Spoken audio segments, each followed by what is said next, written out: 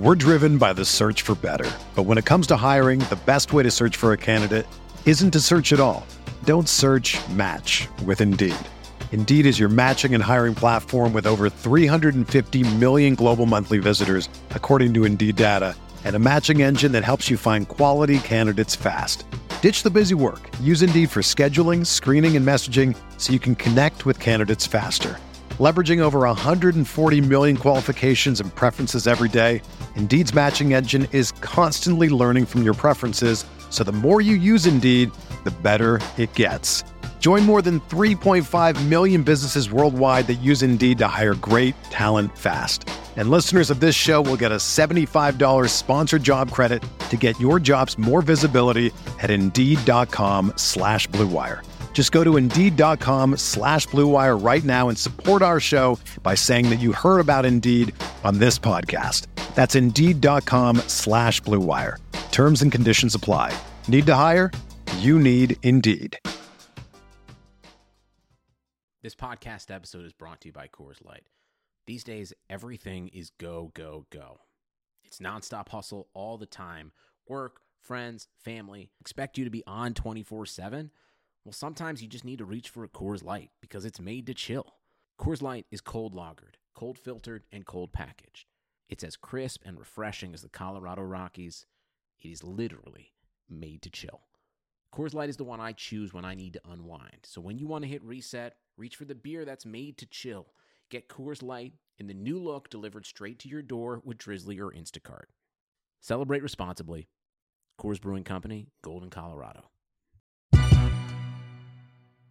A lot of times people try to pit us against each other. And when I first came home and she called me and we were talking about working together and things like that, and she's just congratulating me on coming home, I told her, people are going to try to pit us against each other. It's probably the most disrespectful record I've ever heard in my life. You mess with my man, I'm gonna break you.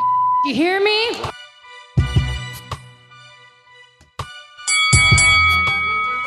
We're here.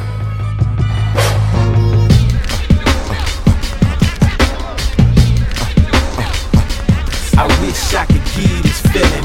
I wish I could give this feeling. On the corner. What up, everybody, and welcome to another episode of the Corner Podcast. This week's episode of the Corner is brought to you by Casper Mattresses. Casper is an online retailer of premium mattresses for a fraction of the cost. You know, me and Andreas are always covering events. We're always writing articles, but when we do have time to sleep, we lay our head down on a nice, pillowy, soft, premium mattress from Casper Mattresses. Casper is revolutionizing the mattress industry by cutting the cost of dealing with resellers and going straight to you. No showrooms, no middleman. Everyone's seen those creepy guys trying to follow you around the department store. None of that anymore. You get your hands on a nice premium mattress by going straight to Casper Mattresses. Yeah, man. I mean, I got to get my rest. So Casper Mattresses is the goods. I'm telling you right now. So listen, you can get $50 off of any mattress purchase by visiting Casper.com/The Corner and entering the promo code The Corner. That's one word, The Corner. That's Casper.com/The Corner, promo code TheCorner. Terms and conditions apply. Once again, you know it's me, Kel Dansby, alongside Andreas Hale. We were bombarded with crazy information right before the show happened, so it's a crazy week in the UFC, let's just say that. Tons of work for us, but of course we take out the time to bring you guys the podcast that you love to listen to. So today we got to talk wrestling because WWE has Fastlane coming up. We have to talk boxing. We have to preview the Garcia-Thurman fight there. Tons of stuff to recap. And we have Oscar talk. But we got to start off with Nicki Minaj. Just because we got to do it. Right? R.I.P. Nicki. That's all I can say. So unfair. It was like watching Undertaker versus Giant Gonzalez. Yeah. See, the funny thing is, all right, so obviously Remy Ma dropped Sheether, what was that, Friday night? Saturday? I can't remember what day. I just know I looked and my phone was blowing up and people were like, have you heard this shit? And I think it was Saturday morning. And she dropped a 7-minute diss track over Nas's Ether and completely annihilated Nicki Minaj. Now, The funny thing about all this is, people are like, well, you can't count Nicki out. That's nice to say, but what Remy Ma proceeded to do, like, you got to look at the strategy of this. She gets out of jail. She's working her way back into relevancy by appearing on song after song, knocking shit down, and she starts poking. And she starts poking with these little subliminals, but they're not really pokes. They're more like bait, because Remy's not shy to say that the throne should be hers. Nicki Minaj took the bait, took a shot at her on the Black Beatles remix. And I think there was like 2 other songs she took a shot at her on. And then Remy just was like, oh, subliminals? Nah, never mind. I'm just going for the jugular. And completely went from her career to her sex life. Poor Ebro. He got put out there for banging her. Her ass sagging, put Meek Mill's private, like, little information out there, and then just proceeded to body her for 7 minutes. And anybody that says, like, this isn't over, yeah, that's true, but I really have no idea what Nicki Minaj could possibly come back with to knock down what Remy Ma just did to her over the course of 7 minutes. Nah, it's over. Like, there's no discussion. It's Conor McGregor knocking out Jose Aldo over, where it happens in a blink, and there's nothing else you can do. There's nothing she can say about Remy that, one, we haven't seen probably on Love and Hip Hop, and 2, that's factual. Because, I mean, Remy was in prison. Like, what are you going to get? She has, like, 7 years of her life where you can't even touch because, she wasn't doing anything. And then, I mean, you call her a jailbird if you want to. That just adds to her cred. Like, you got to have, like, some real Rikers Island connections and pull, like, yo, I don't know, you had this girlfriend in jail and you were cheating on your husband with this girl and blah, blah. Like, you got to do some wild shit like that, and you can't make it up. So I mean, it has to be somewhat factual, because Remy came with not only the fire but facts. Yeah. And then now there's pictures of Nicki Minaj's ass from the Future video looking real sad on Twitter. Like, her ass is frowning. It really did deflate. It's horrible. Yo, I looked at it and all I could think of was that sad trombone, that womp womp. That's all I could think of. Bum bum bum bum. I don't know why I just pictured Xavier Woods playing that. Like, just the trombone behind her. But I mean, yeah, it's just for Nicki Minaj, who can rap and has a lot of the ability to rap. However, her dive into popular culture has made her a little bit soft. And Remy Ma has never, even though she's got like a song right now with Keisha Cole, she's never really delved into the soft area. Even when she had a hit with Lean Back, which was like a decade ago, she was never a soft rapper. So it was like she always came for the juggler. Now, I'm figuring that Nicki, if she's going to come back, she's going to say that Papoose wrote a rhyme, and she's going to talk about her being incarcerated. You can't go too low and talk about her losing the baby. That's too far. And nobody's going to accept that. I mean, but that's the only route she can really go. Like, it's super ugly status where you got to break out some shit that's just a low blow. But that's the exact thing that, if you go the super ugly route like Jay-Z did with Nas, you're just going to be frowned upon anyway. So you could, like, coming back with the Instagram post. I mean, this is looking like, the longer this goes, it's looking like Meek Mill Drake, but to a higher degree. Because Meek took forever to respond and came back with something that was weak, whereas, Drake kept hitting him. And it's like, Remy doesn't even need to hit her anymore. Like, this is pretty much it. She caught the body, toe tagged her, and, it's Walking Dead status for Nicki Minaj now. She's got to really come back from the dead to do something dope. Or she just got to be a pop star and ignore it. Yeah, and that's really, I mean, like when Joe Budden was going at Drake. However, in the realm of females in hip hop, unfortunately, that circle's super small. So you can't avoid another woman who's at the top of her game dissing you. Like with Drake, he could ignore Joe because there's so many other rappers out there, and people will say, well, Joe's irrelevant. Nicki and Remy, you can't say Remy's irrelevant. Remy had the hottest song of the summer with All the Way Up.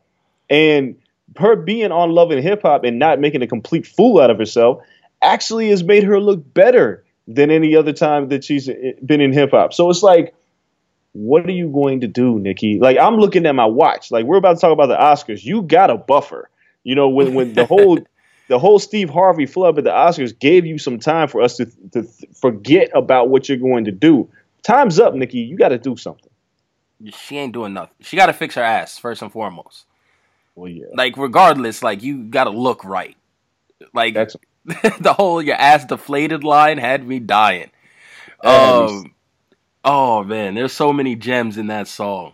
So many gems. So dirty, just greasy the way she floated on her.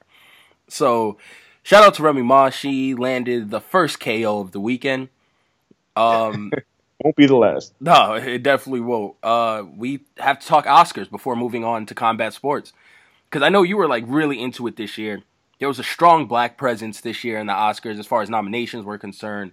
And movies, I guess, like themed movies and everything. And did it deliver for you enough in terms of Oscar wins and just not nominations? We saw Moonlight, and we know the mess up by now. But in other categories.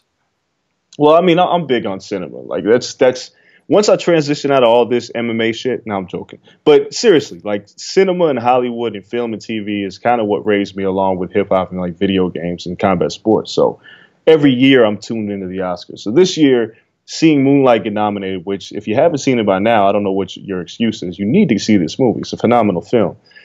So, the Oscar So White thing has gone on for the past couple of years. And for the first time, there have been multiple winners that have of color in the Oscars. So to see, Mahershala Ali win Best Supporting Actor he ran away with it. Viola Davis is a little strange because she won Best Supporting Actress. But if you see Fences, she's not supporting. She's a lead in that film. But we'll take it. It is what it is. Viola deserved it. And then, the snub of the year, and once again, my biggest problem with this, like this would have been completely satisfactory, but Denzel losing to Casey Affleck. And I've seen Manchester by the Sea, and I've watched just about everybody that was nominated for that award, and it was really a two-man race between Denzel Washington and Casey Affleck. Ryan Gosling was like a distant third. I just don't understand how Denzel, who is, I don't know how you can argue that he's not the greatest actor of our generation, but this man has only won one Best Actor award for a movie that I said on Twitter, and people came at me about this, was like his 17th best role in Training Day. Ooh. So yeah, that's tough. And people came at me, it was like 17th, come on. And I was like, off the top of my head, from Mo Better Blues, Malcolm X, we can even talk Booker Eli, Flight. Booker Eli over that? I'm talking about his performance. Like, look. Damn. He played blind man in Booker Eli. I didn't even like the source material. I'm just talking about Denzel's performance. Yeah. Right? And I'm talking about all the times he's played a lead. And he could have been Best Supporting Actor for his role in Philadelphia opposite Tom Hanks, even though everybody remembers Tom Hanks, but Denzel was phenomenal. Like, I can name 10, I've almost named 10 movies right now without really thinking about it that Denzel was better than at a Training Day, and he won for Training Day. Like The Hurricane, he got robbed. Malcolm X, he got robbed. This year, he got robbed. I like Casey Affleck, and I thought he had a great performance in Manchester by the Sea as this disgruntled man who's dealing with a lot. But Denzel being the old grumpy man who's trying to keep his son in line, well, both of his sons in line, and trying to live out, racism in the 60s by looking towards the past instead of the future. It's a terribly nuanced and phenomenal performance, and I just don't understand how Denzel didn't win again. And that frustrates the hell out of me. If you look at Denzel, he looked disgusted. Like, he looked like he wanted to punch somebody in the crowd. It's unbelievable how this man just does not win Best Actor. Yeah, Who's better than Denzel? He has to be at the point where he's just like, what do I have to do? Like, it's just not in the cards. Like, it's not going to happen. Like, if it doesn't happen for this, it's not going to happen. Well, it's going to happen. It's going to happen in whatever his next role will be, because the outcry for him not winning has become so loud. Just like when Pacino finally won for Son of a Woman, which wasn't his best performance, which coincidentally was the film that knocked off Denzel for winning for Malcolm X. It's like you get these honorary awards, and Denzel got one, I believe, for Training Day, even though he's still one of the best actors. But this is going to happen again. He's going to win the award, but you can't forget, the movies that he's done that have been better. That he's gotten snubbed for. Like, even when he lost for Flight, that was forgivable. I can't even remember who won that year without looking it up. But even though he was great in Flight, whoever beat him that year, I was like, okay, I can do that. I think it was Lincoln.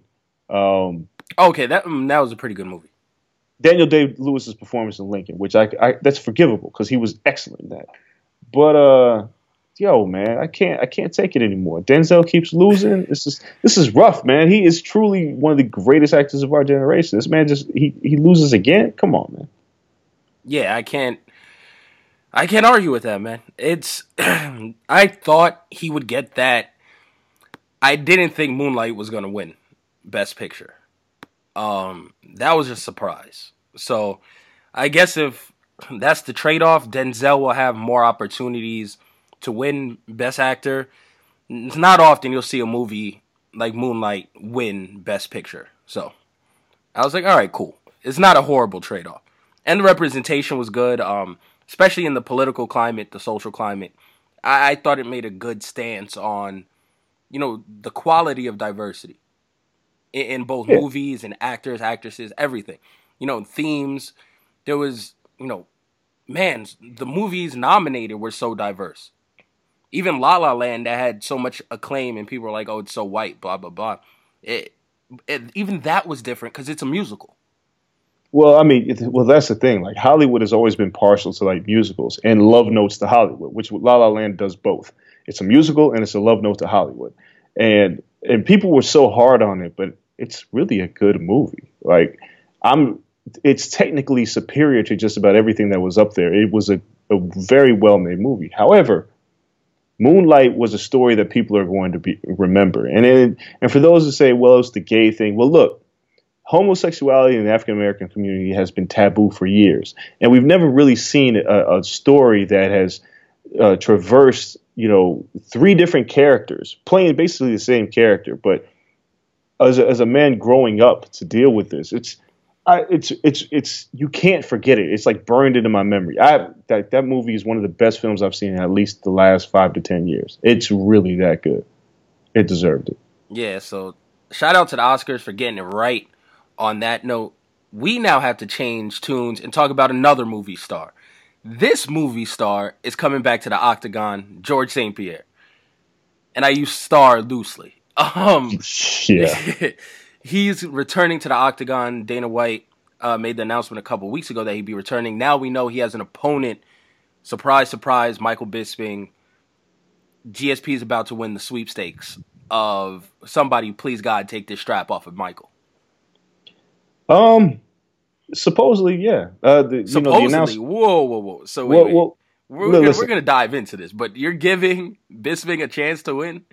Of course, I'm gonna give Bisping a chance, and the reason why is because St. Pierre has been away from the Octagon for 3.5 years, almost 4 by the time he steps in the cage. Which I'm going to say is going to be on the July card. They didn't give us a date, but St. Pierre Bisping for the middleweight titles more than likely will be at the July card in Las Vegas because all the big fights happen there. So almost 4 years, he's not getting any younger. He's fighting in a higher weight class. I give Bisping a puncher's chance. I don't think he's going to win, but I can't just completely dismiss Bisping's size advantage. And, he should, we don't know because St. Pierre has been touched a lot in his last few fights. I mean, if you say to yourself today that George St. Pierre will be lumped up by Johnny Hendricks, you probably laugh at yourself. But now, it's like you look at it and it's like, well, things change. 3.5 years, a lot of things change. Is St. Pierre going to be the same guy when he comes back? I'm really not sure. I'd like to think so, and I think the wrestling is going to be the great equalizer in this fight. But you never know. Bisping could catch him on the chin one time. We don't know what St. Pierre is going to do when he gets knuckled up. No, that's very true. I mean, I'm assuming he would lay and pray. And then, Bisping would be forced to go to the ground, and that's all bad for Bisping. I just can't pick out what Bisping does exceptionally well. And him, in my opinion, losing to a 44-year-old in his last fight makes it seem damn near impossible that he's going to beat GSP. I don't care how long the layoff. And I usually champion for it's tough, you come back after a long layoff, all this stuff. I'm one that believes in ring rust or octagon rust or whatever. I don't see it against Bisping. I've been thinking the entire time since he had the knockout against Rockhold is people were just racing to see who wins the sweepstakes to take the belt off him. Yeah, it's true. Look, People are going to say that Bisping ran from Romero, and I've been of the mindset that Bisping has earned the right to make a lot of money against Georges St. Pierre. Romero's going to get his shot, even though he's not getting any younger. He's 39.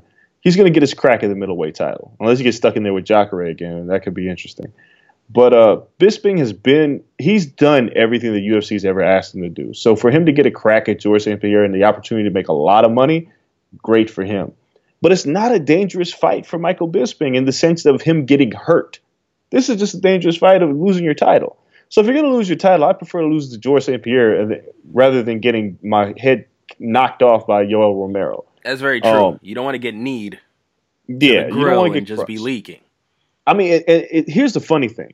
Like, if I'm Bisping and it's like, you could fight your Romero for a little bit of money or St. Pierre for a lot of money, and you put Romero and St. Pierre next to each other, I'm fighting that guy, St. Pierre. Romero looks like a damn super soldier, like sent from like the 23rd century coming to rip my head off. St. Pierre just looks like a guy. And now what does Romero do? That's the next question. Well, he fights. I mean, he's going to have to fight Jacare, which will probably be for another interim title. Let's just be honest here. If Rockhold isn't ready to fight Jacare, which is a fight that most people do want to see, I see Jacare fighting Romero, unfortunately. But Romero has to stay active. He's too old to kind of sit on the sidelines and just wait to see what happens. But, and especially right now because he last fought in, October at 205. So Romero's got to get back in there soon. He needs to go ahead and book a fight. Yeah, it's risky because he can sit back and wait. But if GSP wins, how do you not make GSP versus Anderson Silva? Well, you don't, because Anderson didn't really win his last fight. I mean, I get the mentality behind it, but I just don't see, Anderson Silva is probably going to fight again in the interim as well. I don't see Anderson Silva really sitting around either. So I don't see them going that route. It's tough right now. There's a lot of things that could possibly happen. Like Conor McGregor can jump back in the picture this summer and say, I want to fight for the welterweight title. Or the middleweight title of St. Pierre has it. There's all these things that are possible. But, we'll figure out a date for Bisping, GSP. Let's hope nobody gets hurt, because that would suck. And then we'll see. We'll definitely have to see. Fortunately for the rest of the welterweight division, which we'll talk about because they're headlining this weekend, they don't have to worry about St. Pierre coming to immediately get a title shot. So that Damian Maia is sitting back because he's got Masvidal coming, but Maia is sitting back going, whew, I don't have to go back to the back of the line again. Dodge that bullet, until Conor throws his hat in the ring. Exactly. That he just jumps everyone. But it's interesting to see the new precedent being set by the UFC and WME, where the rankings don't mean shit. It really doesn't. Like, you're just gonna have to fight, and if you're not entertaining enough or a big enough name, you're gonna have to be jumped and like it.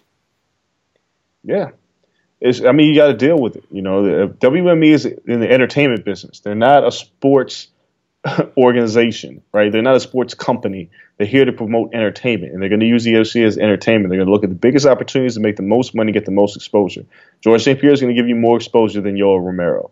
So as for everybody else, like if McGregor comes along, you're screwed. So it is what it is. Deal with it. Fight. Make some money. Find a way to make yourself a bigger star. I don't know what else you can do. Yeah, Romero definitely is not going to be in that category. Let's talk about UFC 209 then, before we take a quick break and get into other stuff. UFC 209's this weekend. It's kind of now eclipsed by the Georges St. Pierre news. It's crazy. I feel like all the fighters at Media Day are going to have to answer GSP questions. Oh, of course. Unfortunately. Yeah, but great card, main card at least, and great fights at the top. We have Woodley versus Thompson. For what, heading into it, looked like maybe a GSP fight later in the summer, but now we know they're not getting that.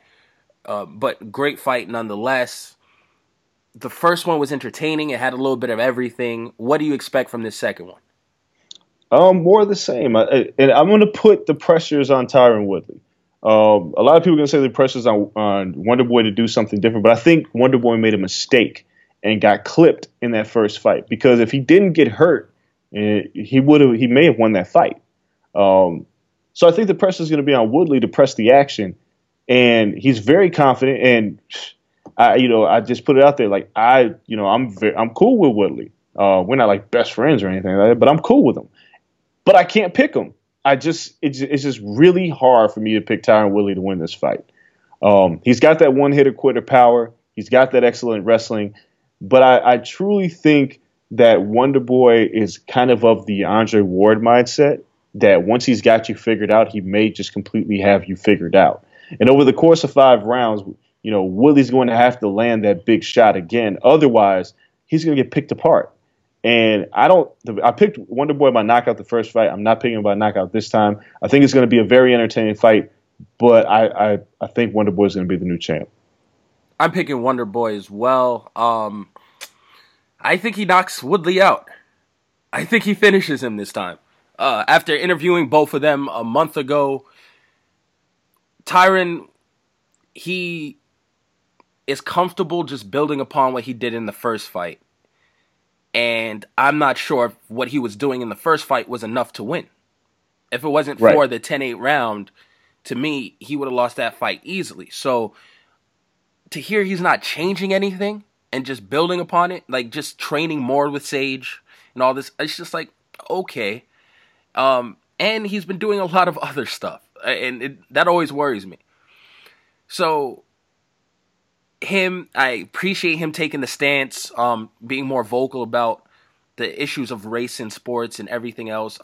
But him teaching Sage Northcutt how to use seasoning or all these other little things, which may go on in every camp, maybe we just don't see it. But maybe it's a norm in fighting camps. I don't know. It just seems like he is content with doing what he did before.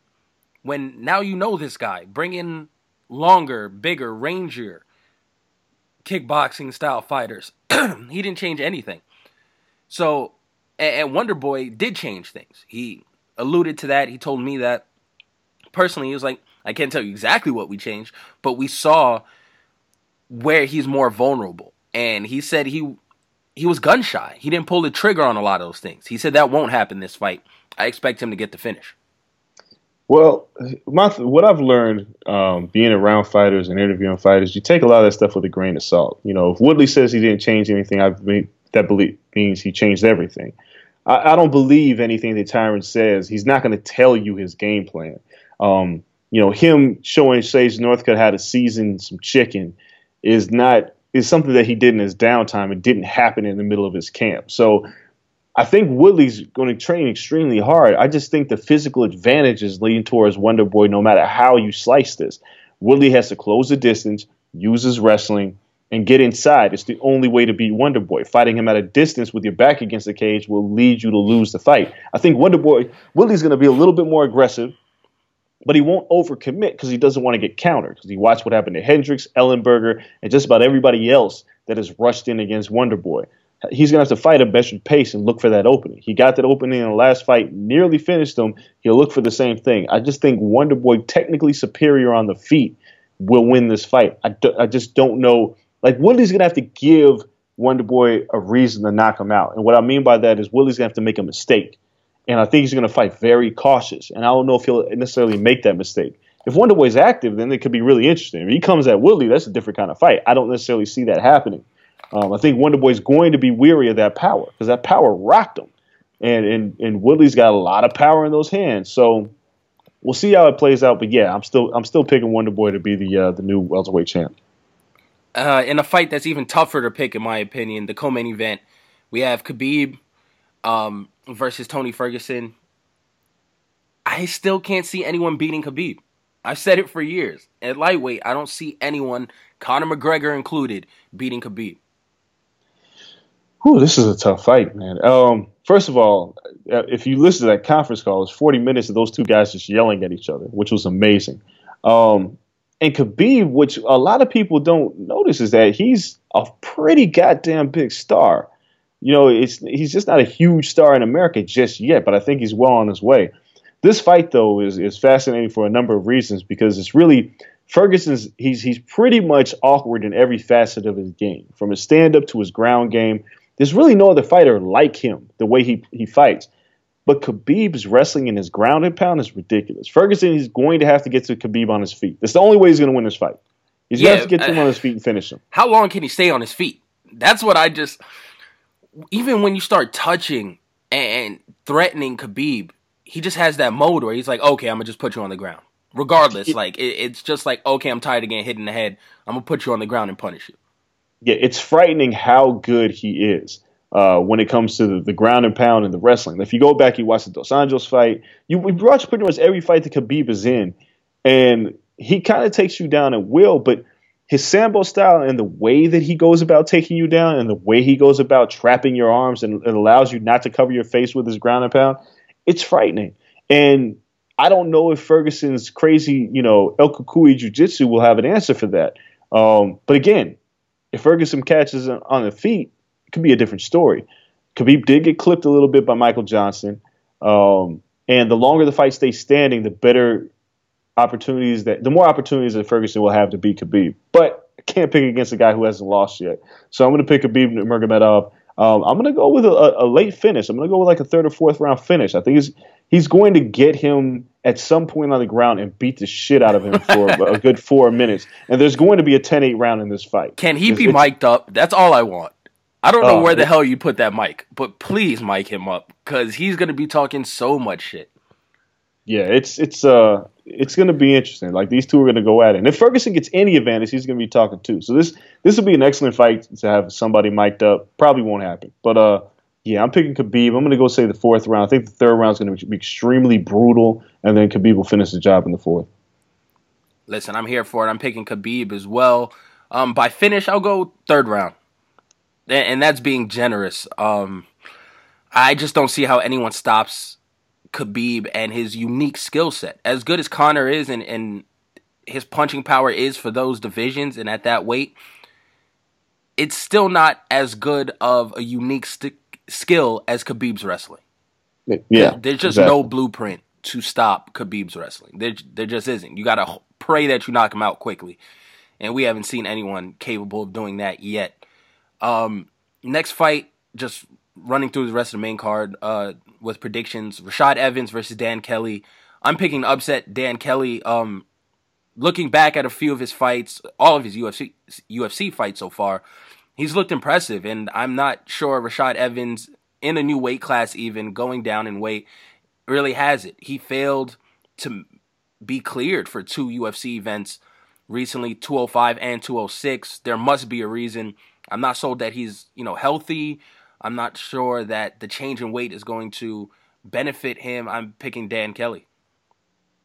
I'm going to pick Rashad. And the reason I'm picking Rashad is I think Rashad will hopefully go back to his wrestling roots against Dan Kelly here. But I'm not mad at you for the Dan Kelly pick because Rashad has looked lethargic in his past couple of fights. He's looked listless. He's looked like he just didn't have it. For some reason, though, I think the fact that he couldn't get cleared for those 2 fights have lit a different kind of fire under him. And hopefully that'll translate into the octagon because, I like Rashad Evans as a fighter and a person. So, but that's not the reason. I think he's a better wrestler, and I think he'll have some power in that right hand. And hopefully the move down in weight will have him in much better shape. We've seen some pictures. He looks like he's in phenomenal shape. He looks in great shape. I don't know how that translates to a fight, though. So you never know. Like, you could look like, the super soldier, but you still fight like shit. But I'm going to pick Rashad. It's a tough fight for him regardless. We have Venata versus Tamur next. Lando Venata is going to knock him out, right? or sub him. The guy finishes everything. Yeah. I mean, Venata, when he fought Tony Ferguson, nobody knew who Lando Venata was, and he gave Tony hell for that fight. He damn near finished Tony. Right. So it's, and then his next fight, he had a highlight reel roundhouse knockout. So, David Tamur, I think you're going to end up on on Lando Venata's highlight reel. That's it. As Lando Venata starts to climb this lightweight, ladder, this might be a showcase for him. And I hate to say that because I think, even with Joe Silva gone, I think, between Sean Shelby and why can't I think of the new guy's name, that they're competent matchmakers. But yeah, I'm picking Lando Venata. Definitely. Last fight, Alistair Overeem versus Mark Hunt. Mark Hunt is just fighting for the check. I don't see him showing up. It'd be great if he had a walk-off, and we know Alistair's chin is questionable, but Mark Hunt is just in a war with the UFC legal office, and I'm not sure if he's ready for a war in the octagon. So I'm going to pick Alistair Overeem. It's only a 3-round fight, so I think it goes to decision, and Overeem outpoints him. This is tough for me to pick because everything that you said about Alistair Overeem. Look, Alistair Overeem got knocked out by Bigfoot. He knocked out Junior Dos Santos, but Mark Hunt has a hard chin. And yes, he's been knocked out versus Fabricio Verdum, and he got knocked out versus JDS. But all Mark Hunt really needs to do is land one punch. And over the course of 3 rounds, with no threat of being taken down, I think he's going to knock out Overeem. Overeem, he technically superior, has the better skill set. And to me, this fight is going to be the winner's going to face Derek Lewis. I don't care who wins. I want one of them to fight Derek Lewis. And preferably, I want Mark Hunt to fight Derek Lewis. I think that's a ridiculous fight. Reem versus Derek Lewis would be entertaining because Derek Lewis is going to take his face off. Well, Reem against Derek Lewis is interesting for a different reason because Reem's body kicks are much harder than anything Travis Brown threw towards him. And I think Reem would have a distinct advantage in that department. But Derek Lewis and Mark Hunt, 2 kind of round guys just throwing hands at each other, I'm here for it. But yeah, I'm going to pick Mark Hunt here. I just think that Overeem makes a mistake like he does just about in every fight, and he gets caught on the chin and put to sleep. And again, all it takes is one, especially for Alistair Overeem. So I'm looking at Overeem's record right now. Since 2011, he only has 2 fights that have gone to decision. So I'm not feeling too comfortable at my pick. Either he gets knocked out or he knocks people out. That seems to be the ongoing trend with Reem fights. Yeah, you look at it as he got knocked out by Miocic. Yeah, he knocked out Arlovsky, but who doesn't knock out Arlovsky? He surprisingly knocked out JDS. He wants a decision against Roy Nelson. He knocked out Stefan Struve, and he knocked out Ben Rothwell. Those are, he got knocked out by Ben Rothwell. I'm sorry. Yes. So him going the distance doesn't necessarily happen. He's like Zab Judah in the sense that he'll be technically superior and dominate, but he has a brain fart somewhere in the fight and just gets clipped. Travis Brown kicked him in the face. I mean, that was dirty. That was a whole different type of Travis Brown, though. Yeah, that was a different Travis Brown. But I picked Mark Hunt for those reasons. I think Mark Hunt can take the punishment and then just land that one shot and everything changes. Well, not even everything changes. The lights go out. Yeah, that's very true. So that's a tough fight to call, but that's what this card is. It's a toss-up card, and it's really a throwback UFC style card. Where you're just coming here for the fights. Let's leave all the pageantry at the door. It's the New Japan style in comparison to like WWE. It's a strong style UFC card. And can't wait. It's going to be great for us as writers. It's going to be great for the fans. It sets up a lot of stuff heading into the summer in the UFC. For us now, though, we have to head into a break. When we come back, we're going to talk boxing. Tons of boxing to talk as well. We just saw Deontay Wilder have 2 fights in the same damn night. And we have to preview a huge fight coming up. So stick with us. Boxing talk right after this. Listen up. Because we need help putting out the show that you love for free every week, giving it free to the people, now we know nobody likes filling out surveys, but we really need you to do it. It won't take you more than 5 minutes, and besides helping out the show, you'll be entered for a chance to win a $100 iTunes gift card. You know what I can do with $100 on iTunes? I'm living life large on iTunes with that, and you guys get that just for helping us out. We know some of you may have already done surveys like this in the past, but we really need you to log in and fill this thing out as accurately as possible. Yeah, man. Once we know more about you, we'll be able to deliver the show and the sponsors you dream about. Finding sponsors who are a good fit means we got to give you the deals and information, the brands you care about, while keeping this show free to enjoy every week. Free to enjoy every week. It means you don't have to pay to subscribe for nothing. All right. If you don't care about helping us and making the show better, do it for the chance to win a free iTunes or Amazon.com gift card, right? Do it for free. Do it for the gifts. And if there's not, just think about it. If there's not that many of you doing it, there's a better chance to win. So please do us this solid and go to thecornersurvey.com. Once again, that's thecornersurvey.com. Do that. Keep the lights on for us.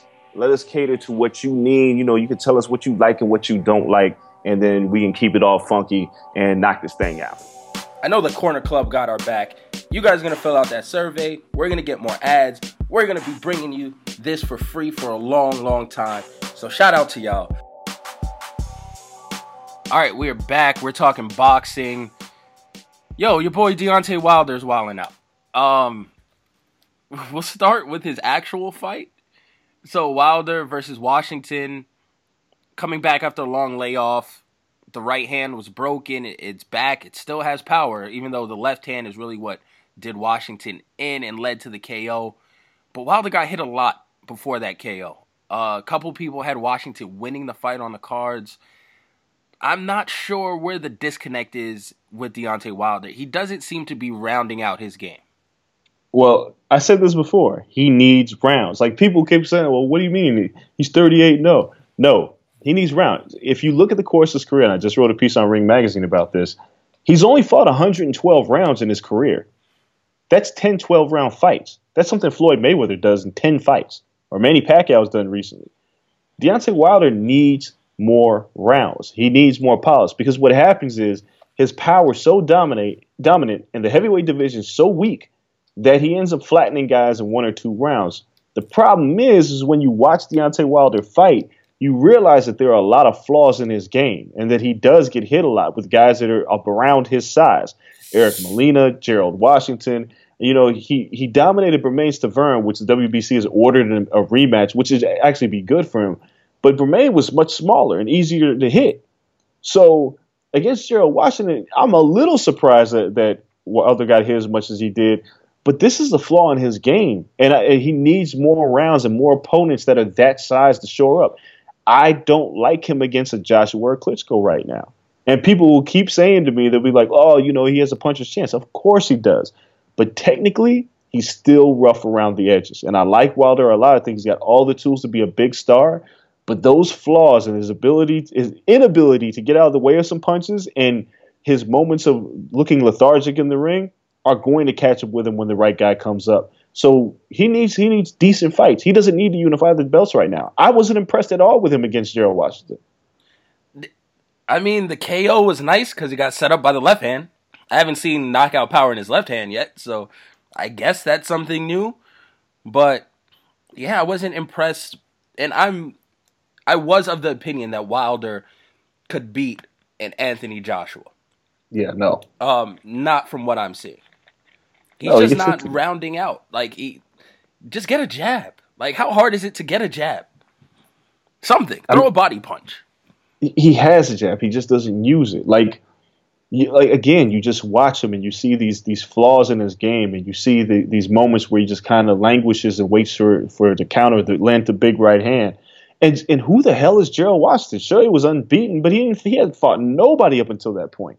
Same with Eric Molina. Same with Spitzka. Like, you look at these guys and you're like, what the hell? He needed to fight Povetkin. That was a fight that needed to happen. It didn't, because Povetkin couldn't stay off the dope. But those are fights that Wilder needs to improve. Like, fighting these guys and losing 4 rounds and then getting a knockout in the 5th doesn't help him improve. It just exposes him. And like I kept saying, the longer he fights, the more tape you get to see on Deontay Wilder, and the more he's exposed, because frankly, he's just not really improving in those areas.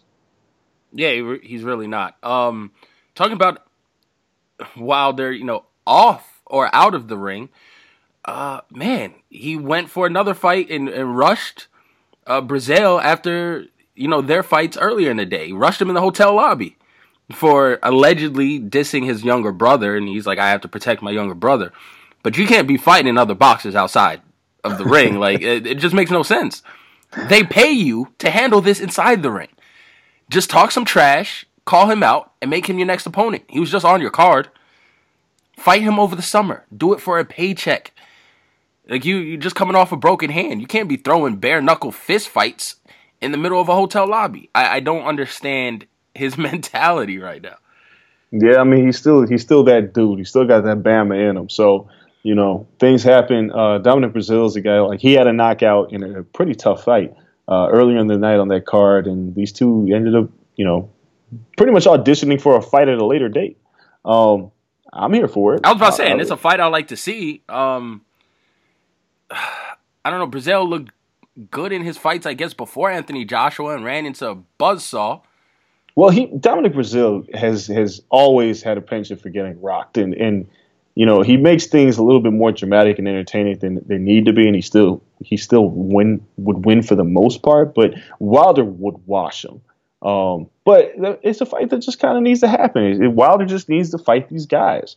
And I don't like to call it babying or carrying a guy to a better unbeaten record, but Wilder's just not ready. And yeah, go ahead, fight him in the lobby, then fight him in the ring later, because you don't need to fight. You don't need to fight these titles yet. Carry that WBC title as long as you can. No, yeah, that's true. Just I don't know. He's gonna go for the challenge at the end of the year. I really believe it. I think he wants Joshua Klitschko at the end of the year. It's good for returning him. Tyson Fury might also, be a good option. I'm tired of seeing him fight, mid-tier guys. So he has to improve, and he has to improve fast. That's the sad thing. Like, the heavyweight division is nothing but mid-tier guys, except for like 2. I was about to say, you got 2, 3 other options. Like, I need to see him against one of them. Talking about, a top-level fight, we have Garcia versus Thurman coming up. Yes. Before we break that fight down here in a second, Dawson versus Fonfara is on that same card. That fight intrigues me. Well, it intrigues me because we haven't seen Chad Dawson in a while, and Andres Fonfara is, infamously knocked out Julio Cesar Chavez Jr. So it's a good fight, and it's a good undercard, and it carries on. Boxing is having so far an excellent 2017. So yeah, Dawson Fonfara. I'm interested in that fight. Gonna pick Fonfara because I just don't think Chad Dawson has it anymore. I just think that his time is up, and he probably will lose the decision. Yeah, that's going to – I won't be surprised to see a couple knockdowns, though.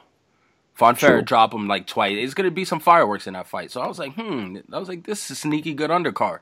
But me and boxing got beef in 2017 because they don't want to bring any of these fights to Vegas. Not yet. We get our Canelo Chavez Jr. We'll have our summer fight. And, I'm pretty sure, even though a lot of people say Cowboy Stadium, I'm pretty sure Canelo Triple G will be in Vegas too. Nobody wants to pay those state taxes. Yeah, we got beef. When I see everybody, at one of these fights, I'm be like, yo, really? You guys really trying to send me back to New York all the time? Like, come on, man. I'm not trying to do that. Bring it back to Vegas. I don't know why they're being so stubborn and hard-headed. New York gets all the good fights this spring. So Thurman Garcia fight, we've been looking forward to for a while. We want to see Danny Garcia tested. Keith Thurman had an amazing fight, against Sean Porter. So we've seen him get a tough test. That fight was really close. I don't see Garcia keeping it as close as Porter did. And to me, Garcia is a smart fighter. It's tough to get in a chess match against the Danny Garcia. But if you have power, you now negate that chess match. You got to punch him in the face. If you don't have power, he'll probably beat you. If you have power, you have a chance because everyone has a game plan until you get punched in the mouth. So I think Thurman has the tools to beat Danny Garcia. Yeah, I've probably been one of the biggest detractors of Danny Garcia, and not because I don't think he's good. I just don't think he's gotten better. And in this fight, I think the game plan is the same. Wait for the counter left hook. And you'll wait as long as you possibly can until you find that opening. And that's problematic because if Keith Thurman decides to box and he's an underrated boxer, he's going to get ahead on Garcia early. And that'll force Garcia to have to come at Keith and put himself at risk. And I think this is exactly how this fight is going to play out. Garcia's not going to get the openings he wants. He doesn't necessarily ever come out into the fight aggressive. He doesn't look to make a statement early. He kind of just waits around for things to happen. And when you do that against a guy like Keith Thurman, who can box and has a ton of power and a solid chin, you're putting yourself at risk. And with all that being said, if Garcia makes a mistake and if he's too aggressive, he's going to get hurt. If he's not aggressive enough, he's going to lose rounds. I don't like Garcia as a boxer. He got boxed by Lamont Peterson. If we would have fought a little bit early, he would have won that fight. He got boxed. Everybody he fights against, he struggles with lateral movement. And that's just the way it is. He fights a little flat-footed and loads up. So, yeah, I'm picking Keith Thurman. I don't think he knocks him out. It'd be fun to see somebody get knocked out. I'd like to see somebody get knocked out in this fight. But I think Keith Thurman is going to win the decision, although I do think he puts Garcia down at some point in this fight. You know what? I'm going out on a limb. It's time to see one time again. I need to see that one-time power I'm going to pick a knockout win for Keith Thurman. Why not? Right. Just because it's been a while since we've seen that one time, just aggression and power. He's just getting too comfortable with these decisions. And it started... He's fighting better fighters, I understand. Yeah. But his aggression inside the ring hasn't been the same. Well, again, he's fighting better fighters. He doesn't want to make a mistake. He got hurt against Luis Collazo with a body shot. The thing about Keith Thurman is he is fighting a smart guy in Danny Garcia, who athletically, here's my thing about Danny Garcia. I think he has all the tools. He just doesn't utilize those tools. He relies heavily on his counter punching. And against a guy like Thurman, who I think can do a little bit of everything and a lot of power, I think he'll do the right thing. And I hope there's a knockout in this fight. Either way, I hope there's a knockout. If Danny Garcia wins this fight, it'll validate him, and he needs it. But I can't pick against Keith Thurman in this fight. Yeah, it's tough. I'm taking Thurman until proven otherwise. So that's boxing for this week. We're going to take a break. We're going to come back. We got to talk pro wrestling before we get out of here. Fastlane is coming up. SmackDown had a very TNA-esque episode this week, so we got to cover all of that. Stay tuned. We'll be right back after this break. All right, everybody. Before we continue to talk more combat sports, we got to give another thanks to Casper Mattresses. Casper Mattresses combine two technologies, springing latex foam and supportive memory foam to create an award-winning sleep surface. Have y'all ever slept on memory foam? It's like floating on air. It's that great. And this is how we get our sleep. So you guys make sure that you check it out. Casper mattresses are made in the USA and have free shipping and returns to the US and Canada. Shout out to the Great North. You can buy your Casper mattress easy online and it's completely risk-free.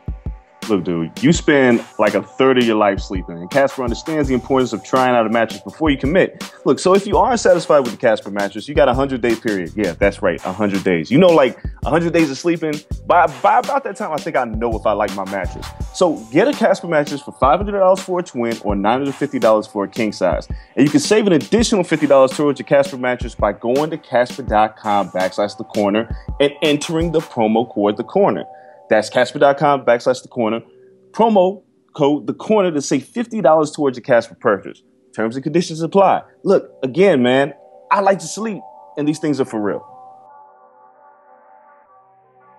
All right, we're back with our wrestling talk. We got to jump right into SmackDown because they had like a weird TNA style, Brother Nero versus Broken Matt Hardy-esque segment between Randy Orton and Bray Wyatt. Out of the blue, really. Came out of nowhere to explain their breakup. Randy Orton just proves to be the snake that he is and turns on Bray. I don't like it, man. I think we all kind of, in the beginning, we all felt that when he joined the Wyatt family that Randy Orton would eventually turn on Bray Wyatt. But he put in too much work, man. He helped him get the title. He helped him get the tag titles.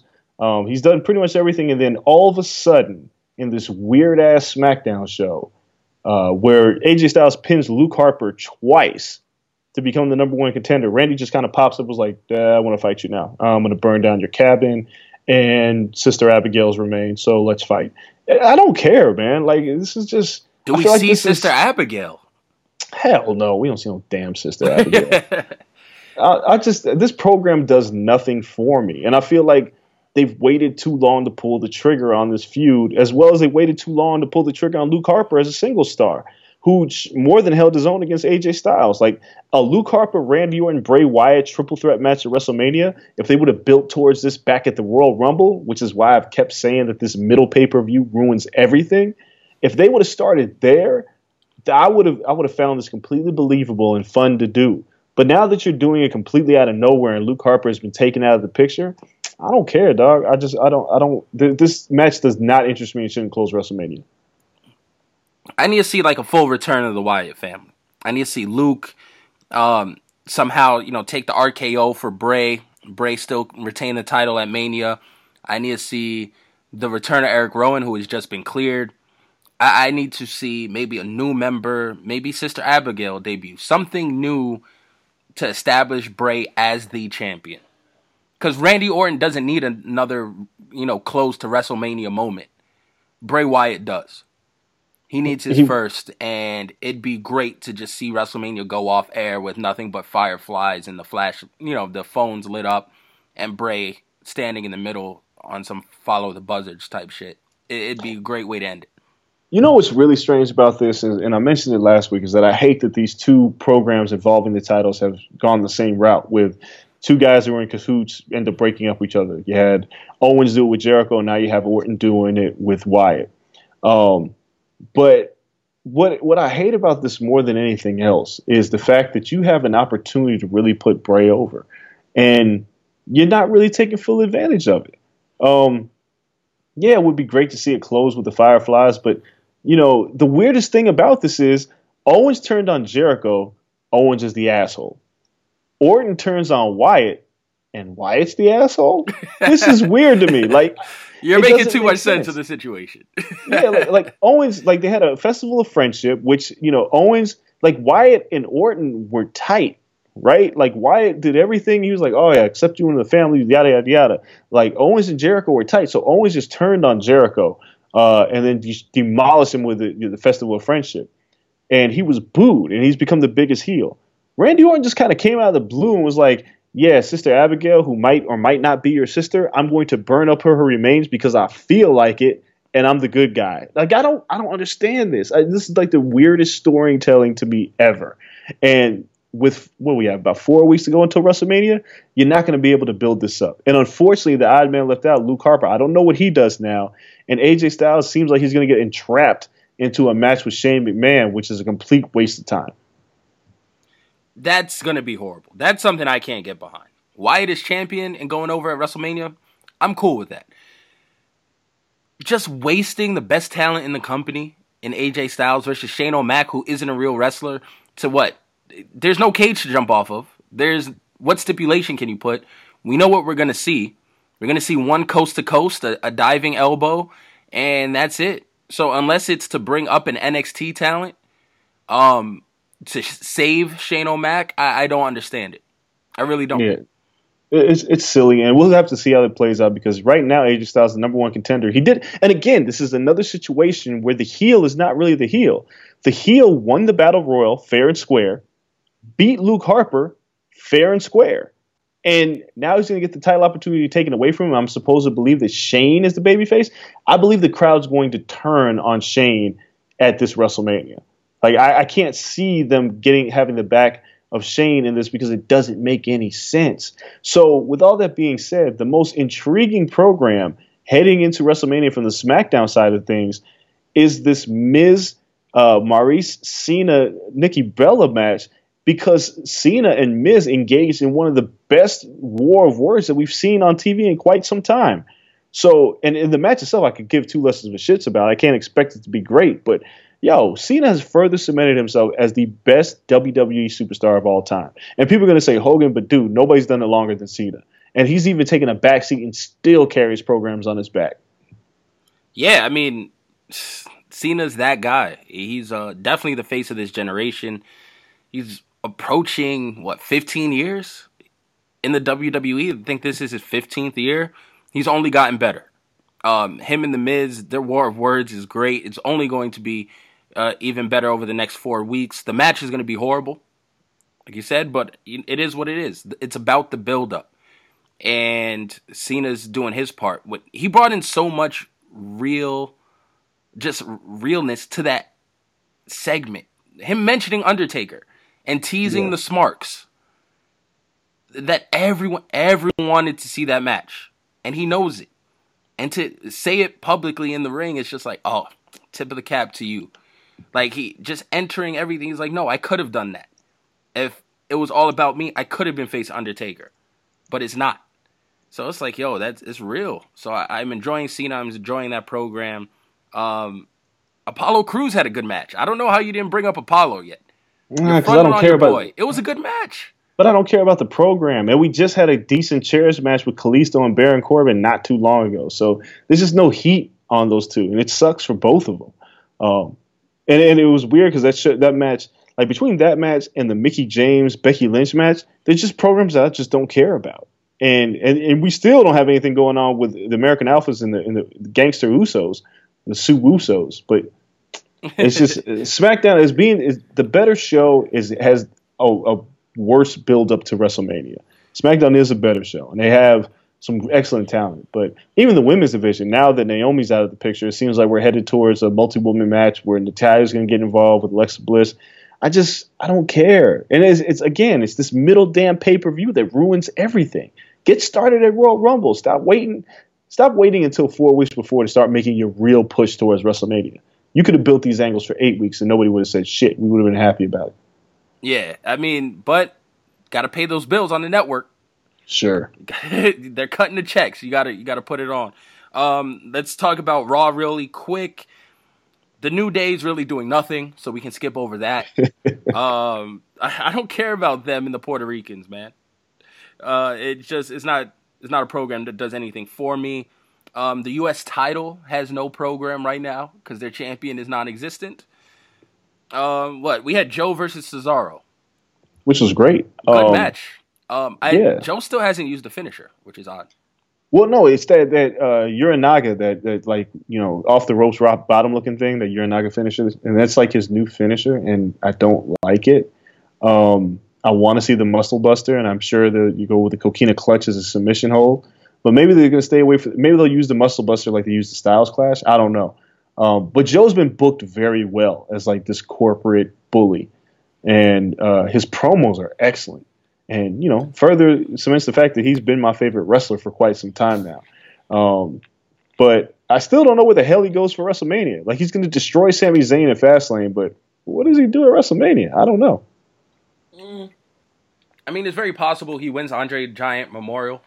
Don't put him in that. I'm just saying, somebody got to win it. It's not like the match doesn't exist.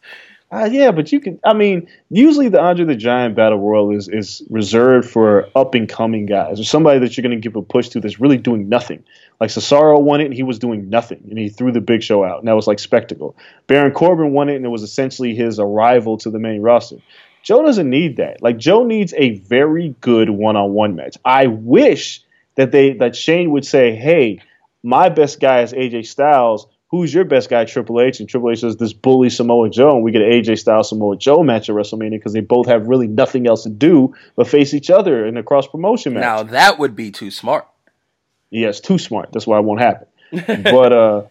But yeah, the way that Joe's been booked has been excellent. I just can't figure out what they're going to do with him at WrestleMania.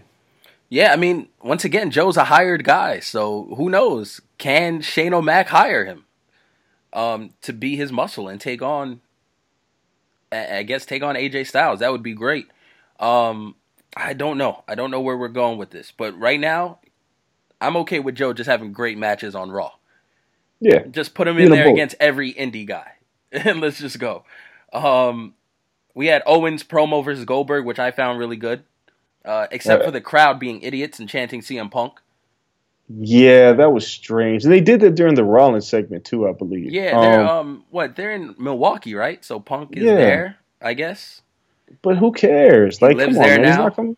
He's a transplant. Coming back. Stop trying to hijack the show. Owens promo was really good as usual. This guy should be carrying the title into WrestleMania. I don't want Goldberg to beat him. And I'm going to be watching Fastlane with one eye closed because I don't want Goldberg to beat Owens. I think Owens has carried that title well, even when they've given him terrible programs and made him look like a weak champion. As far as a talker is concerned, like, he's excellent and he's a great wrestler. And him and Jericho could have a remarkable match with some ridiculous stipulation because it's going to have a stipulation at WrestleMania. A Street Fight or whatever the hell you want to make it, a Hell in the Cell. I don't care. But I think it should be for the big title. And I don't know what Jericho's going to do with that U.S. title, but I think he just needs to dump it because it's useless. Yeah, I mean, it's an irrelevant title at this point. Be a great thing for Samoa Joe. True. So that's what we had. Oh, we had the promo with Rollins and Triple H, of course. Yeah, Rollins lost his smile. Yeah, man. That promo got me hyped, though. Yeah, I mean, again, it's another weird program where Joe is kind of on the outlier of all this because if he's not wrestling Rollins as Triple H's enforcer, which I think that was the program for Fastlane that they had planned, well, obviously it was until Seth got hurt. But now we're going to go right into Triple H and Seth Rollins, which I don't mind, but it's like Samoa Joe's just kind of on the outside. Like, well, what do I do, boss? Like, what do I do here? I'm just kind of here. But the promo was good. Triple H is, when he cuts a mean promo, he can cut a mean promo. So I'm cool. I'm cool with this. But what else do we have happen on Raw? We had That's about it. We had Big Cass beat. No, I don't care about that. Yeah, I mean, what do you care about? Big Show? Well, no, what I did care about is they actually made Nia Jax look like a monster heel. Like, it actually worked in the tag match with Bayley and Sasha, where she pretty much demolished them both. It was the first time that I looked at Nia Jax and was like, that actually worked. Yeah, now I feel like they're making her gain too much weight. Or she's let herself go. Because she's getting exponentially bigger. Like, and she's still so pretty. Just, oh, God. They need an outfit change. Something. The outfit's trash. The outfit's horrible. Yeah, she looks like a giant Martian. It just doesn't, like from another planet. But I do, like, again, Fastlane, a pay-per-view that doesn't need to happen. But Nia Jax is set up in a position to be part of this Fatal 4-Way. Dana Brooke, I don't know why she's there. Strowman and Reigns, on the other hand, every week that you watch Strowman, it feels like the crowd is having his back. And not just because he's against Roman Reigns, it's because Strowman is really improving in the ring. So that whole contract signing thing was weird. The whole Mick Foley getting amped up was strange. But I want to see how this match ends, because I can't see Roman Reigns beating Strowman on this particular pay-per-view. But where do you put Strowman at WrestleMania? I have no idea. I don't know. Good question. I mean, honestly, it should be him and Roman at WrestleMania, but exactly. You're trying to fit The Undertaker in. Dude, they're shoehorning this pay-per-view in where they're trying to make things happen when they don't need to happen. So, again, if Strowman Reigns at this Fastlane pay-per-view, like, dude, whatever. I'd like to see Strowman in a decent program, but if it's going to be Reigns and The Undertaker, I really don't care for that match. Like, I don't care about WrestleMania right now. That's it. I just don't care. Nothing that's happening is making me go, man, I need to watch this. So they got 4 weeks to get it together. Yeah, I'm more excited for the night after Mania than I am for Mania itself. Yeah, I mean, it looks like, Finn Balor's going to be back soon. That's what Meltzer's reporting. We'll see. We'll see what happens. So I guess let's make our Fastlane predictions. Yes. Pay-per-view I'm not really looking forward to. As everyone knows now, because you just bashed them for forever. I don't know why you're so against this middle pay-per-view. Because you see what it does. It just kind of mucks up everything. Like, if you let things play out, then they play out. But when you have a pay-per-view where things have to happen, because these pay-per-views just don't happen arbitrarily. Something has to happen to build towards WrestleMania. They just get in the way. Like, all this stuff gets in the way because they got to change directions with everybody at Fastlane and putting them into their WrestleMania programs. And they have to segue it with this stupid-ass pay-per-view. Yeah, anyway, it's a little rough. All right, so let's start with the pre-show match. Rich Swann and Tozawa versus Kendrick and Noam Dar. It's a Tozawa shock. Yeah, it's a Tozawa showcase. Tozawa is the man, though. Yeah, he's been crushing shit. He's like a little ball of energy. We have. Oh no, let's go away from that for a second. Luke Gallows, Carl Anderson versus Enzo and Big Cass. Gallows and Anderson have to retain, even though they look like the weakest tag champs ever that can't even beat up Roman Reigns in a 2-on-1 match. I feel like they just kind of have to retain and go into like some kind of 3-way match with Enzo and Cass at WrestleMania. I agree. Gallows and Anderson cheat and use dastardly tactics to beat Enzo and Big Cass. Of course, Enzo takes the pin. I do like that they've gone away from the stupid blue in their uniforms, and they kind of just went all black and white with the new Bullet Club style shirts. So that's dope. We have Neville versus Jack Gallagher. Neville has to retain. There's no reason to take the title off of him yet. Seems like Austin Aries is going to be making his debut soon. So if that's the route you're going to go with WrestleMania with the Aries and Neville match, I'm here for that. Yeah. Gallagher's been getting over extremely well, but yeah, you just can't. Like, Neville's done a great job as a heel. I think Neville beats the hell out of Gallagher and then doesn't stop beating the hell out of him, and Austin Aries comes down from the booth to make the save. Yeah, it's possible, but Aries is still playing the semi-douchebag, so we'll see how this goes. Yeah. We have Roman Reigns versus Braun Strowman.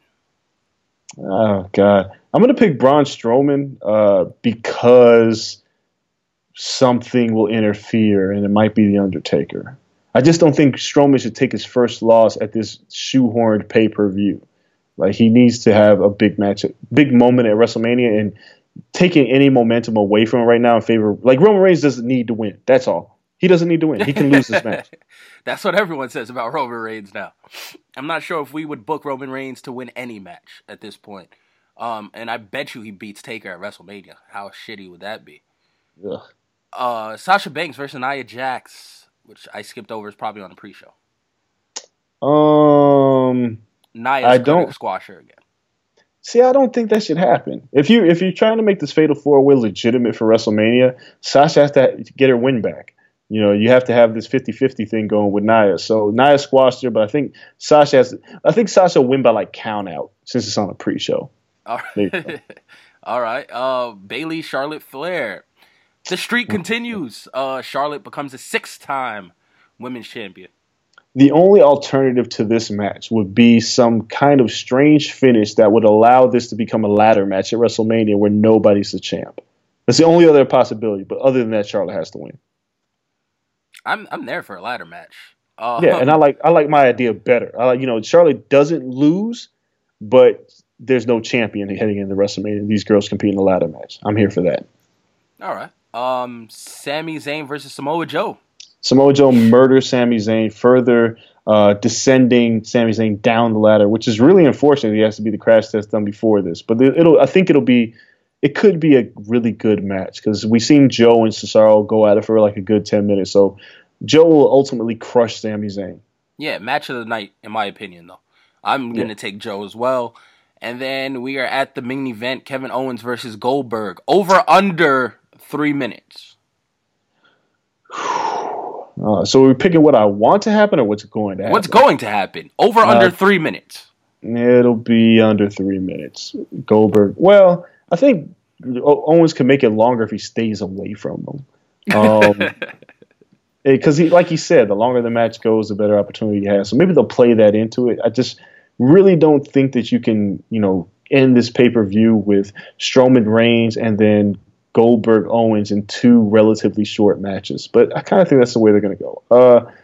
It'll be under 2 minutes. Goldberg will win, and then Lesnar will come out and some bullshit. I'd like it to be that Lesnar comes out and costs Goldberg his opportunity. Goldberg doesn't get pinned, but he gets DQ'd or some shit like that, and Owens retains. But that's not going to happen. No. I mean, that'd be the ideal situation. But I'm picking Goldberg to win. Yeah. By relative squash. But please, Paul Heyman, please let Brock Lesnar show up and just wreck shit. And, get the DQ. Kevin Owens sits there, remains champion, and Goldberg is screwed out of his title opportunity. Yeah, put some more. I think that puts more heat on that program than Goldberg having the title. I think if Lesnar costs Goldberg the opportunity by annihilating him, like, first of all, he gets DQ'd for attacking Kevin Owens. And then he just shifts gears and destroys Goldberg. Then you have a lot more heat going into that match. But if Goldberg just beats Owens clean and nothing happens, who cares? Our last thing before we get out of here, because we got other things to do the Hardys join the WWE? They're not in TNA anymore. I think the Hardys do. I think we see them night after Mania. I hope not. Just really quick, I really don't want to see the Hardys in WWE because I feel like the tag team division is in shambles. They have one program, and then they're going to be overutilized. And I think the WWE gets their hands on this delete thing, and they just ruin it. So I want to see the Hardys sign with New Japan ROH and do their thing there. That's my preference. Oh, I mean, it'd be an easier fit, especially for where they are right now in their career. But I just want to see them have one more go at the big time. No, not until they fix that tag team division. That's it. I don't want to see them get wasted. I'd love to see them feud with the Young Bucks, face War Machine and ROH. Do whatever it is that they can in New Japan and ROH. I don't want to see them in the WWE, but I think that they'll end up in the WWE. Yep, I think that's the way we go. We'll see. By next week's show, we might have some more answers. to a lot of our questions. We'll definitely have an answer to where they're going for WrestleMania. Because after this pay-per-view, I mean, it's 3 weeks to crunch time. So right now, we're going to have to tell everyone, peace out, though. You know where to find us on Twitter. Me, at Kel Dansby. Him, at Andreas Hale, because he refuses to drop his stuff. If you don't know by now, you know his whole spiel. He's just a really grumpy old man right now. So make sure you guys reach out to us. You can follow the show itself at The Corner LSN on all social media platforms. Until next week, man, we're out. Peace. When you need mealtime inspiration, it's worth shopping Kroger, where you'll find over 30,000 mouth-watering choices that excite your inner foodie. And no matter what tasty choice you make, you'll enjoy our everyday low prices, plus extra ways to save, like digital coupons worth over $600 each week. You can also save up to $1 off per gallon at the pump with fuel points. More savings and more inspiring flavors make shopping Kroger worth it every time. Kroger, fresh for everyone. Fuel restrictions apply.